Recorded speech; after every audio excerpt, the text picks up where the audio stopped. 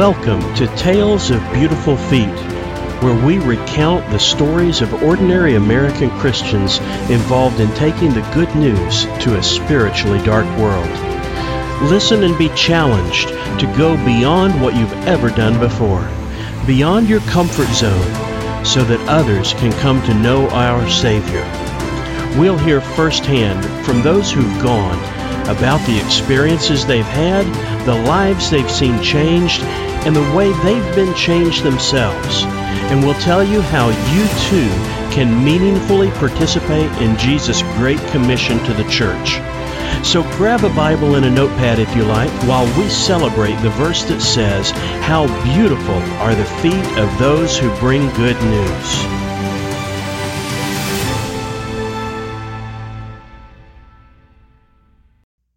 In this episode, I'm presenting part one of a three-part interview with two of my fellow participants on evangelistic short-term mission trips in unreached places.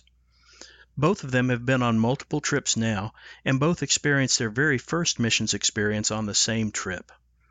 In this first clip, one of my guests talks about how she came to join in on this, her first ever missions trip.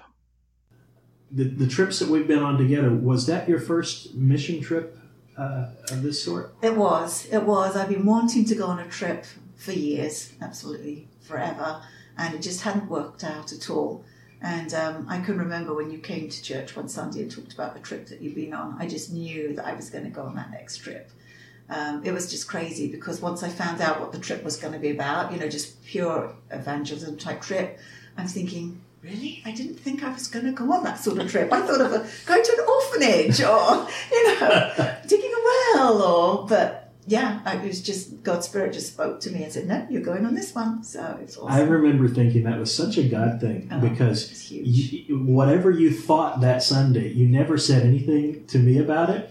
And so weeks later, as time was getting short, and I was worried about how many people we were going to have going on the trip, you came up to me one Sunday and said, "Oh, I guess I should put in my application." And I'm like, yes, you certainly should. I think because I just knew so clearly, I just assumed everybody must have known.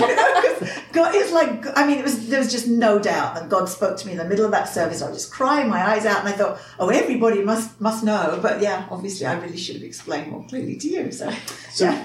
You said you wanted to go on mission trips before. What are some of the things that held you back? Well, I felt God calling me to missions as a teenager. And I thought I was going to be a nurse and I was going to go to Bangladesh. And I trained to be a nurse, but during my late teens, I turned away from the Lord. And so by the time I was a qualified nurse, I certainly did not want to go to Bangladesh and do anything like that at all. And just chose to follow my own life. And then I got married and had 6 kids. And it was just pretty difficult when you had lots of babies to go on a mission trip, basically. My husband was going, my kids were going as they were older, and it just didn't seem possible for me to be able to go because of the circumstances.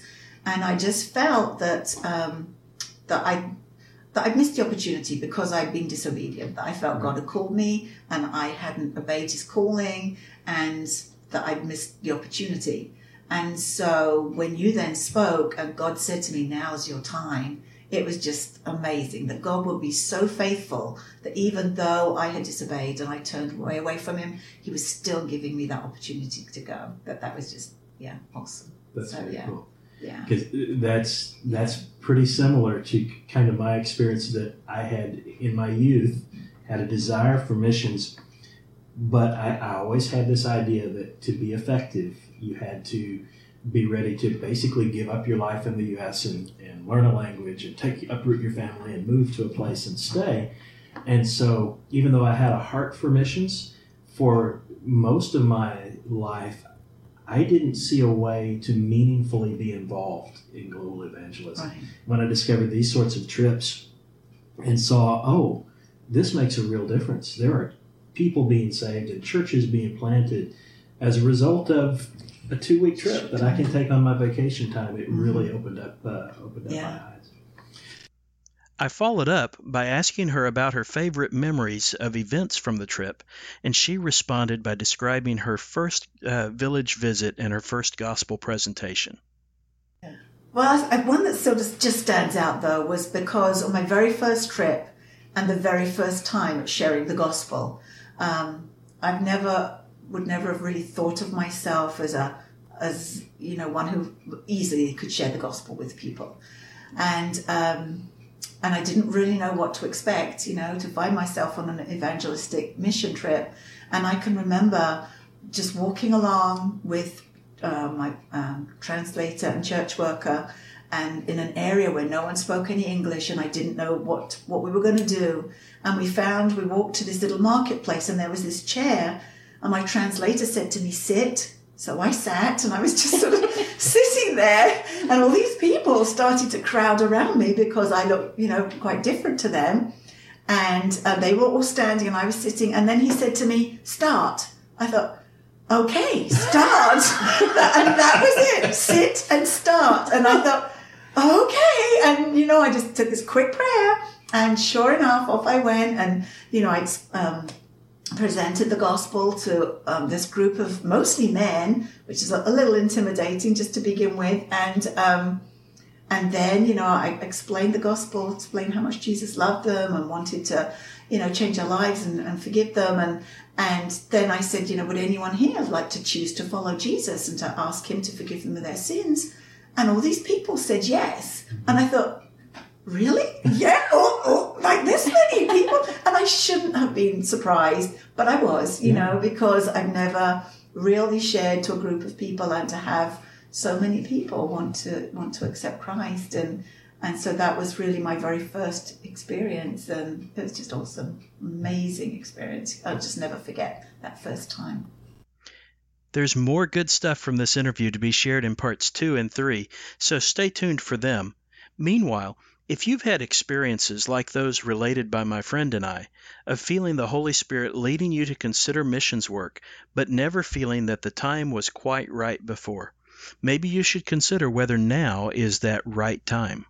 There are 3 trips I'm involved in the coming months that might have open seats to be filled.